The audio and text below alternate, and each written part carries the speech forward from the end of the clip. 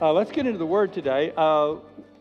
Next Sunday, I'm going to preach a sermon. I'm not sure exactly what I'm going to call it, but I'm thinking about calling it, It's About the Children or the Child Factor.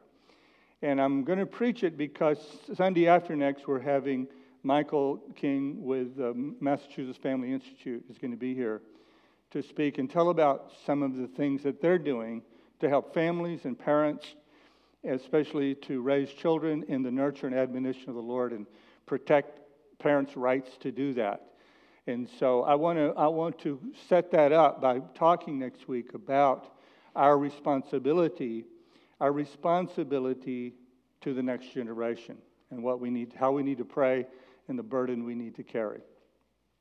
Let's get into the Word today. So we're still talking about the presence of the Lord. Have you enjoyed thinking about and entering in and talking about the presence of the Lord? Amen? I have really appreciated it. I feel like the Lord just kind of ordered me to look that direction and even myself, recover the joy of the Lord.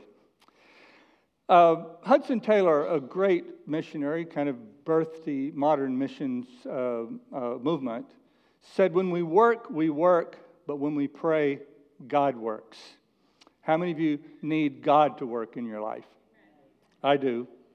I'm going to read two stories. The first one is kind of a lengthy passage. I'm going to try to read it, get to it.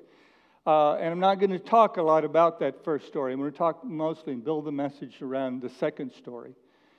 And they both involve Israel. One involves Joshua. The other is previously involves King David.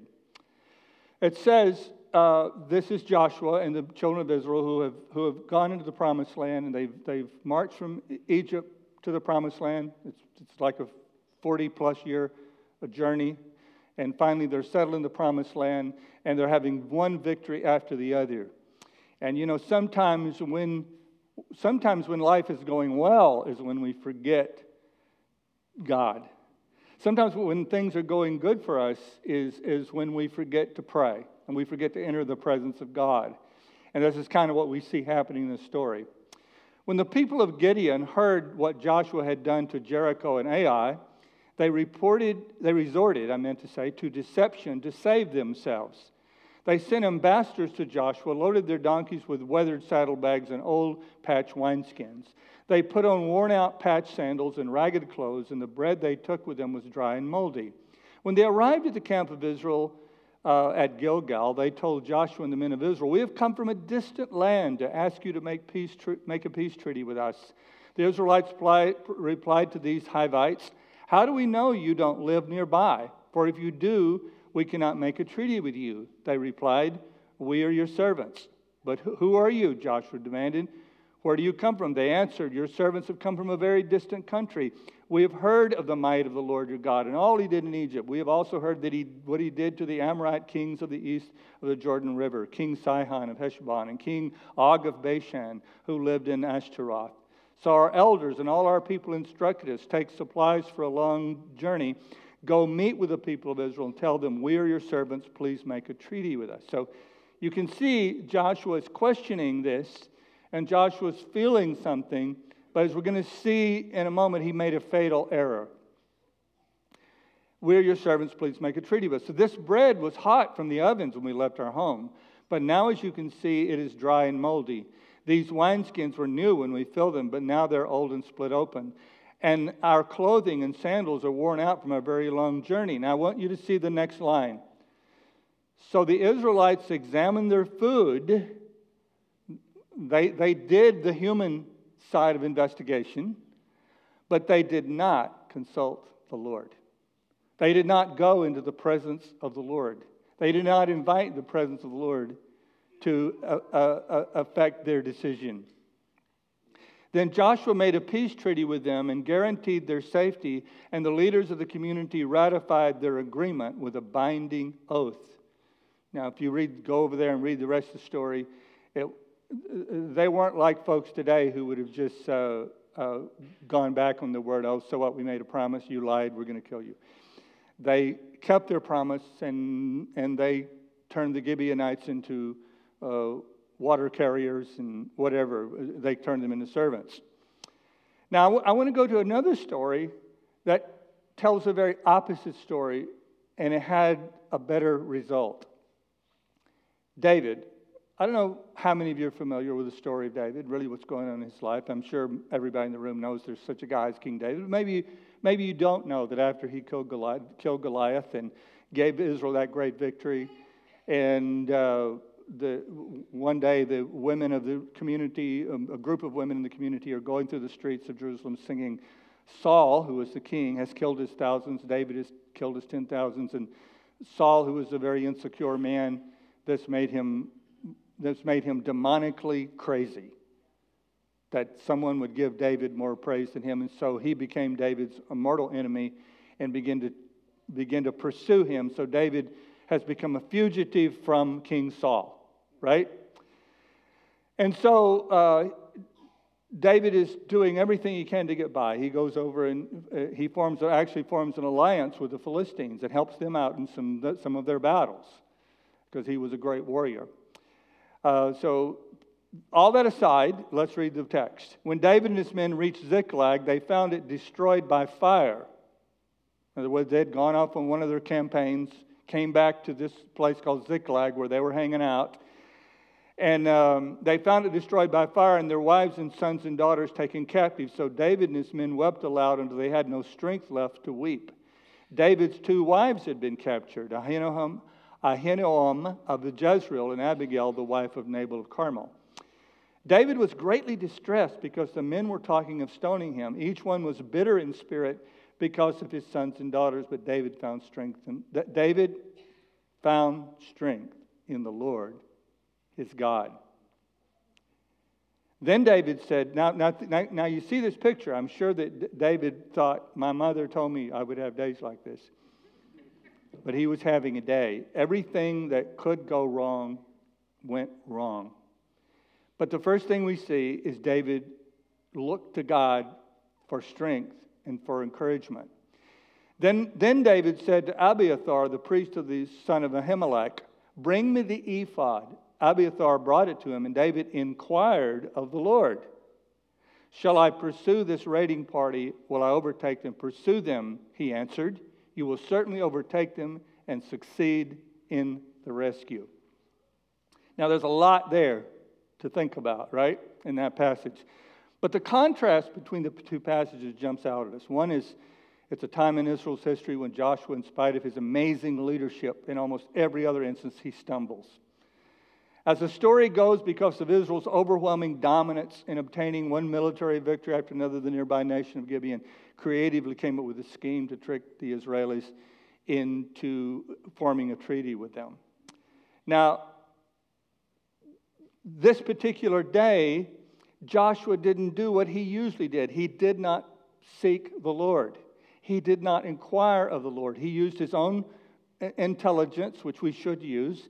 He used his own deductive reasoning, which we should use. God gave us these faculties to use. But God also gives us, you probably remember there used to be a product that you put in your engine. I don't think it ever did anything, but it was called STP, and it was supposed to boost the power of your engine. STP, the racer's edge.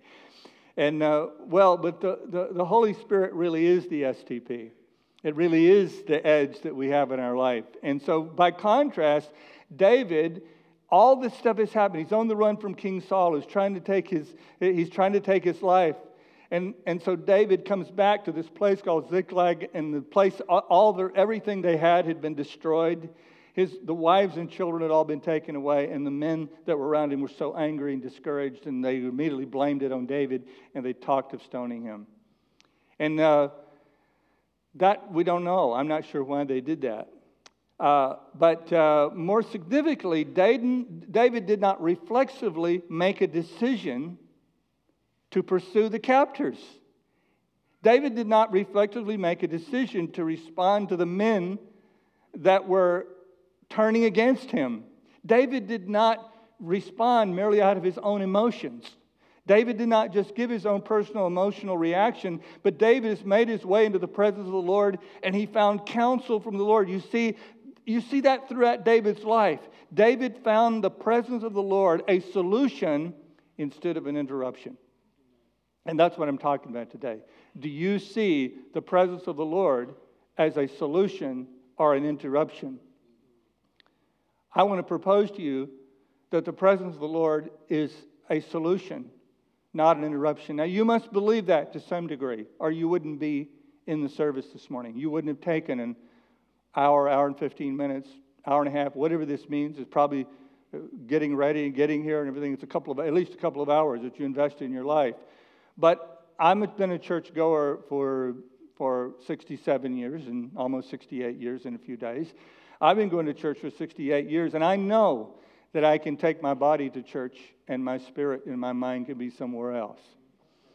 I know that I can come to this house for many reasons, some good, some maybe not so good. I can come to this house but never enter the presence of the Lord, never seek the Lord. But I want to encourage you, as you're here today, I want to encourage you to reach for the presence of God. One of the I think privileges of my life that at times I did not maybe think it was a privilege was being raised in what you would call a Pentecostal church. And I know I talk a lot about it, so if you're a long timer here, you've heard me talk about my Pentecostal upbringing. I don't even if you know what a Pentecostal is, but it's people who are very emotionally engaged when they are in church. Yes. There we go. Yeah. And a lot of people misunderstand Pentecostalism because they think it's about speaking in tongues, because that's the distinctive of a Pentecostal church, is the people speak in tongues. Now, I've been in services where hundreds of people would all be speaking in other tongues all at one time. And actually, it's quite a beautiful sound. It's actually, I was in a meeting, the first time I'd experienced it in like 30 years, maybe longer, that I experienced this. I was out in Arizona right before the pandemic really fully hit, and I was at a Alpha conference, and a guy got up, and I don't know how he did it. I can't remember what words he said, but he got everyone. There was probably 1,500 people in this auditorium, and Yeah, I remember the result, but is that what he said? Jay was with me. And so he got everybody to sing in the Spirit, sing in tongues. And I'm telling you, it just sent chills all over me. It was a beautiful sound. It wasn't inappropriate. It didn't even feel weird. It was just beautiful thing. So Pentecostalism is really not about, though, speaking in tongues. It's about believing that when God's people meet together, God shows up with presence to impact the direction, problems, situations of your life. That's what really Pentecostal theology is. That when we meet together, where 2 or 3 are gathered together, I am in the midst. That's Pentecostal theology in a nutshell. And so while we're not criticizing anyone else's theology, it's important. Whereas in many places, it's all about instruction, teaching, inviting you to make a decision, preach the gospel, the invitation to receive Christ as Savior. Those are really important things, by the way, really important. I'm not saying that presence is more important than truth. Our presence is more important than teaching. I'm not saying that.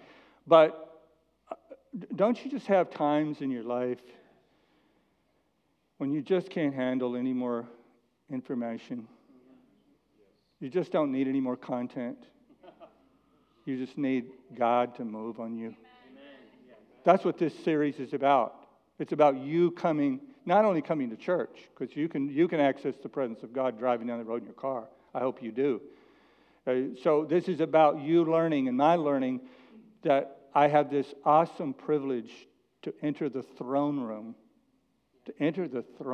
of grace, to receive grace to help in time of need. So, but let me explain in the next 20 minutes or so why God's presence is a solution and not. I'm going to say it this way. I'm going to talk about what God's presence is a solution for. And I'm going to have to speed it up because I took a little too long to get here. Number one, God's presence is a solution to anxiety. Don't worry about anything. Instead, pray about everything. Then tell God what you need and thank Him for all He's done. Then you will experience, everybody say experience.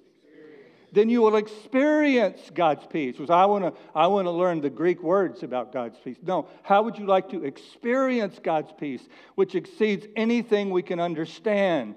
His peace will guard your hearts and minds in Christ Jesus. See, anxiety is a manifestation of fear. And as such, it triggers that fight, flight, or freeze response within the human nervous system.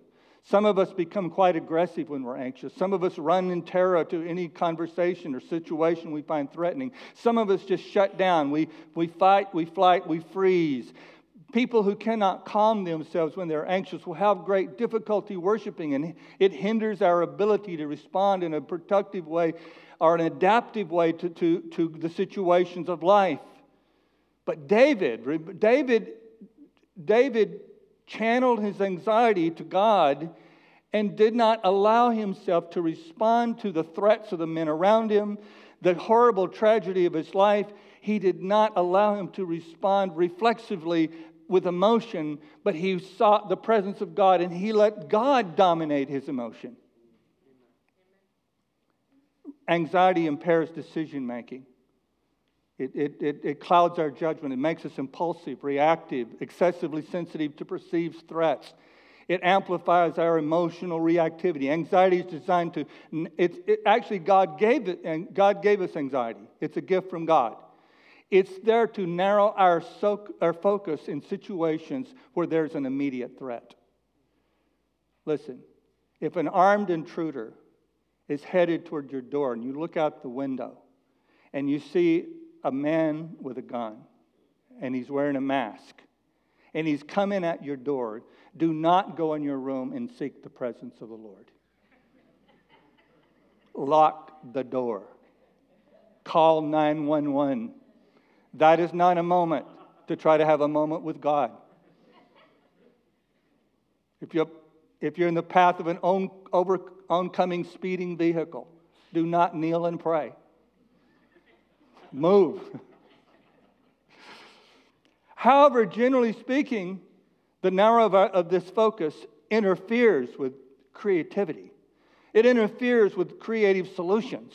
Because some of you treat everything that happens to you as though it's a wild animal after you. You treat every little situation in life as though it's an oncoming speeding car. You create every conflict in your life with another human being as though it's an armed intruder, instead of realizing that God has some creative solutions for you. If you will go and consult with Him, God will give you a solution that will not hurt the other person so much, will not destroy your relationships, will not destroy your relationships with other church members, will not destroy your relationship with your spouse.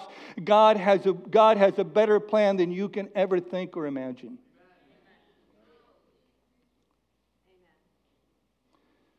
I could like to say a lot more about David, but I see the clock is moving, so I will move on.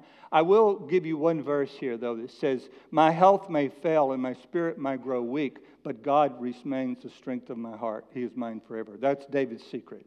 The second thing that God's presence does, that it's a solution to, it is a solution. Now, this is going to sound weird, but God's presence is a solution to time management. Stephen Covey was not a preacher or a spiritual leader, really, but he did write a good book and a couple of good books. He said the key is not to prioritize what's on your schedule, but to schedule your priorities. And a person who's wise schedules seeking the presence of God and the power of God and the solutions of God is a priority in their life. Now, this may seem like a very crazy claim to make. After all, it would seem that David's men had a much better sense of good time management than David did, because they wanted something done and nothing done now. And while David was over there strengthening himself in the presence of the Lord and consulting with Abiathar and staring at I think Abiathar probably had an ephod that the priest would wear, and on the ephod were these stones, and those stones would light up and would give them the direction. It was like a green light and a green light and a red light, give them direction whether they should go forward with something or not. It would seem logically, of course we're supposed to go chase them. Of course. They just burned down our village and they took our wives and children. Everybody knows what we should do. But David's men, I'm sure that's how they felt. I'm sure that's what they were going on. What are you going to do? Negotiate a settlement with those creeps? I haven't even mentioned the imagined suffering of their wives and children that they were imagining right now. Can you just imagine? Having said that, David knew it was time to take a moment to spend time with God. I dare say that every one of us can review our lives and look back on costly messes we got ourselves into because we didn't stop and seek the Lord before we committed to a course of action, or we committed to a relationship. We had that gut feeling, but we went ahead. Someone said, the bad news is time flies. The good news is you're the pilot. Proverbs 16:9 says, in their hearts, humans plan their course, but the Lord establishes the steps. Finally, God's presence is a solution to interpreting reality. Now, this is really important. This is really important because the reason we go without seeking God in our lives is because we think we know how to interpret the circumstances in our lives. We think we know how to interpret the circumstances of our lives. Some of you are familiar with the story of Johnny Erickson Tata, the young lady who many years ago had a diving accident and became paralyzed from the neck down. And her story is incredible. The story of how she has interpreted her life story through God's grace instead of becoming bitter and resentful. And she said this, true wisdom is found in trusting God when you can't figure things out. Some of you here right now, you have situations in your life that you can't figure out. Situations with your family, situations with your career, situations with your health that you cannot figure out. I do believe in the miracle working power of God. I do believe God heals. I do believe God delivers. I know that He heals and I know that He delivers. But I also know that God carries us in times of trial through those situations. To David's men, there was only one reality, and the one that was staring them in the face. But David knew that only God can interpret reality. This idea that only God can interpret reality shaped David's life. No one, not even his own father, considered that David, the shepherd boy, could be the king of Israel. David, his whole life had been about God shaping his reality, not other people, not his own circumstances. No one in the Israeli army, nor their commander, nor King Saul, thought they could defeat Goliath and the Philistines. But David didn't let that shape his reality. He always let God shape his reality. Some people thought the giant was too big to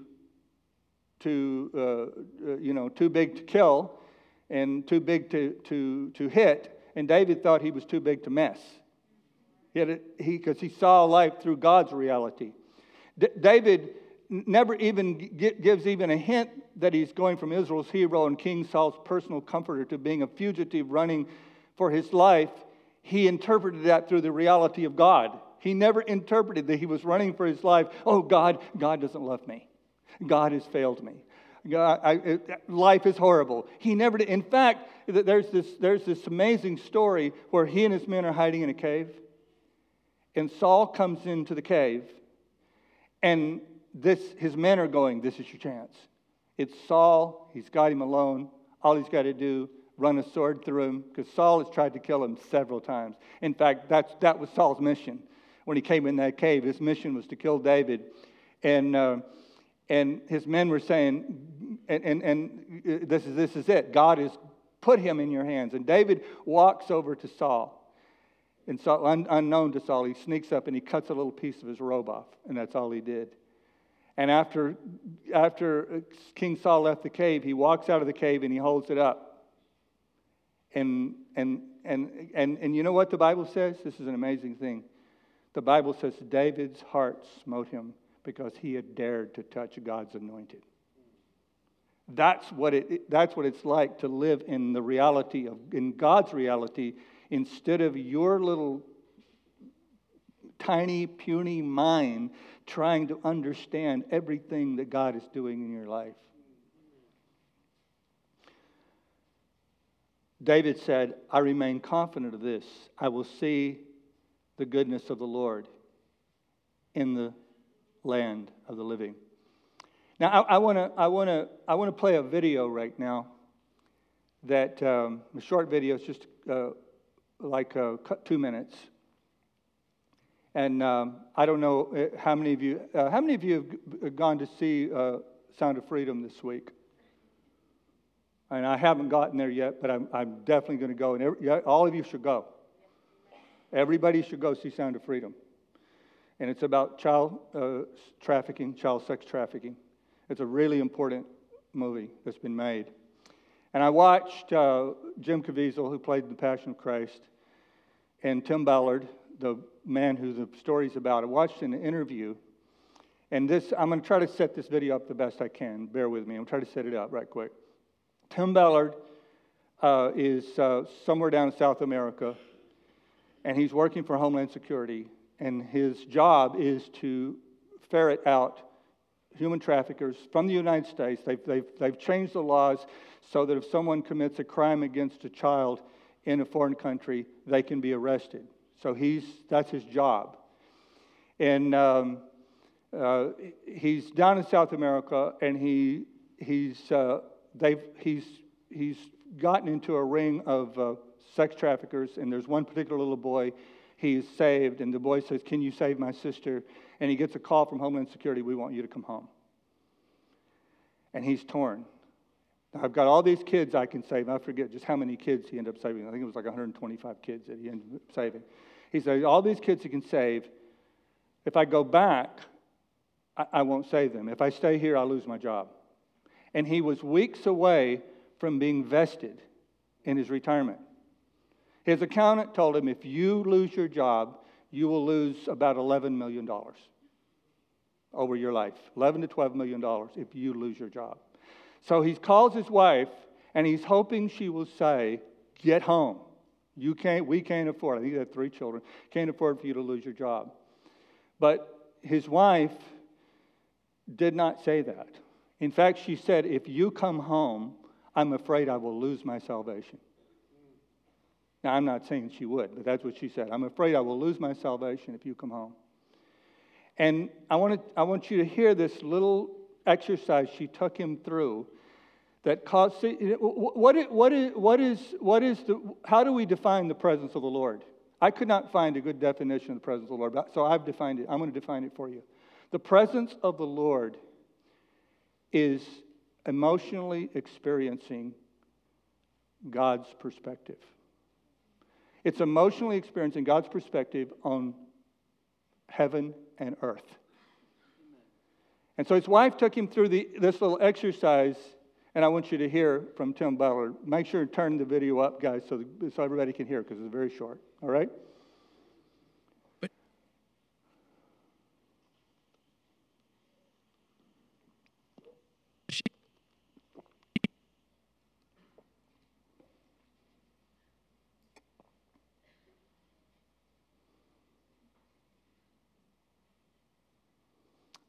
Are we have technical difficulties back there? Obviously we are having technical difficulties. But she ran me through this exercise. I don't know where she got it, but she ran me through this exercise. I don't know where she got it. Maybe it was a download from heaven, but she said, "Do you see the 2 paths you're going on? Either you go into Colombia and you do this operation, and what does that look like?" And I said, "It looks horrifying. It's scary. It's dark. There's cobwebs. I mean, I was literally imagining this. There's spiders. There's evil things." And she said, "What's the other path?" And I said, "Well, the other path is is light. It's, I can see at 50, I get to retire, and then I don't have to, I'm paid a federal government salary my whole life and benefits, and that seems secure to me, and that seems comfortable. Then she says, close your eyes, and you're with your maker. You've passed through this life, and you're talking to your maker, and he has 2 questions for you. 1, could you have saved the kids? And 2, did you do it? That's your interview. And she's, and it shocked me. I thought, oh, that's going to be a bad interview if I don't have the right answer, if I don't make the right decision here. And then she says, okay, now go back to those 2 paths. What do you see? And I'm telling you, the cobwebs and creepy things were now on the path of staying in my federal government comfortable job. I thought, what might I lose? What blessings might not come? And then she said, what do you see down the path of Columbia? And she said, I see warmth. I can't see everything, but that's the path I want. And I think that's what that means, is I will give it to God and do the right thing and subject myself like a child. Now, I'm going to play that video clip again, because I'm going to play the longer version of it sometime in the weeks to come, because there's so much truth packed into that little story. But would you like to live your life from God's perspective? It will be the most transforming thing that you will ever do. If you make a decision today that you will move from living your life according to what everybody around you is saying, what the culture is saying, what is popular, what is not popular, all about your own comfort all the time, your own reward that you can see, or live your life from what you discover in the presence of God. The Bible says in His presence is fullness of joy. At His right hand are pleasures forevermore. What did Tim Ballard discover? What did his wife discover for him? She discovered the pleasure of God. That she discovered the pleasure of God. See, I know this is hard for modern people to understand, but God created the world for His pleasure. God created you for His pleasure. God created me. He didn't create me for my pleasure. He created me for His pleasure. But there's an interesting paradox. There's an incredible paradox. Everything about the Christian life is a paradox. And that incredible paradox is when I live for the pleasure of God, it brings me pleasure. And that's the only way I have total joy. Listen, the Bible says the joy of the Lord is my strength. And a lot of people think, well, that's my joy is my strength. No, your joy is not your strength. His joy is your strength. You will have power and strength to live a life that's beyond your imagination if you live for the pleasure of God. Revelation says, for His pleasure all things were created. And it's really the normal human life. The normal life. The normal human, when a human operates according to the best rules of humanity, it's when they live for the pleasure of God. And where do you learn the pleasure of God? You learn it in His presence. I want us to stand. I want our prayer partners to come and get in place, because I know some of you want to come and be prayed for today, so I invite you to get in place. And we're going to do a responsive reading right now, okay? And this is Psalm 73. And you're going to see up there on the board, it says pastor. I know if anybody reads, then you're a pastor. So if you read that part, you're a pastor. So I would welcome some new pastors on staff here. We lost one last week, so we need another one. You ready? Everybody ready? Truly God is good to Israel, to those whose hearts are pure. But as for me, I almost lost my footing. My feet were slipping, and I was almost gone.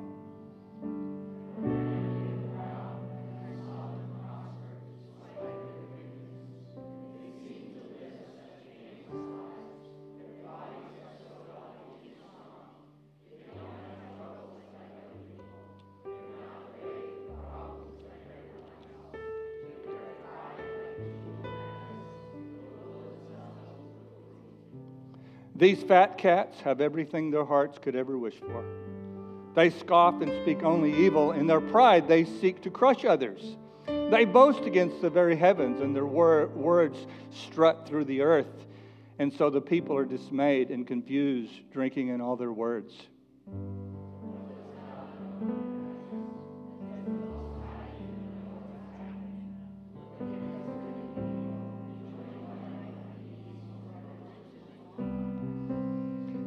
Did I keep my heart pure for nothing?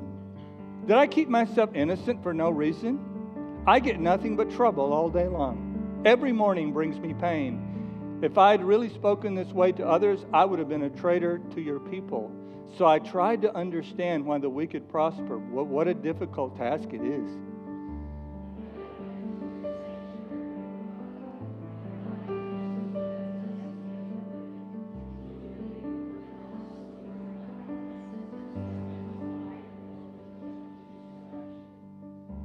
Where did David find out about reality?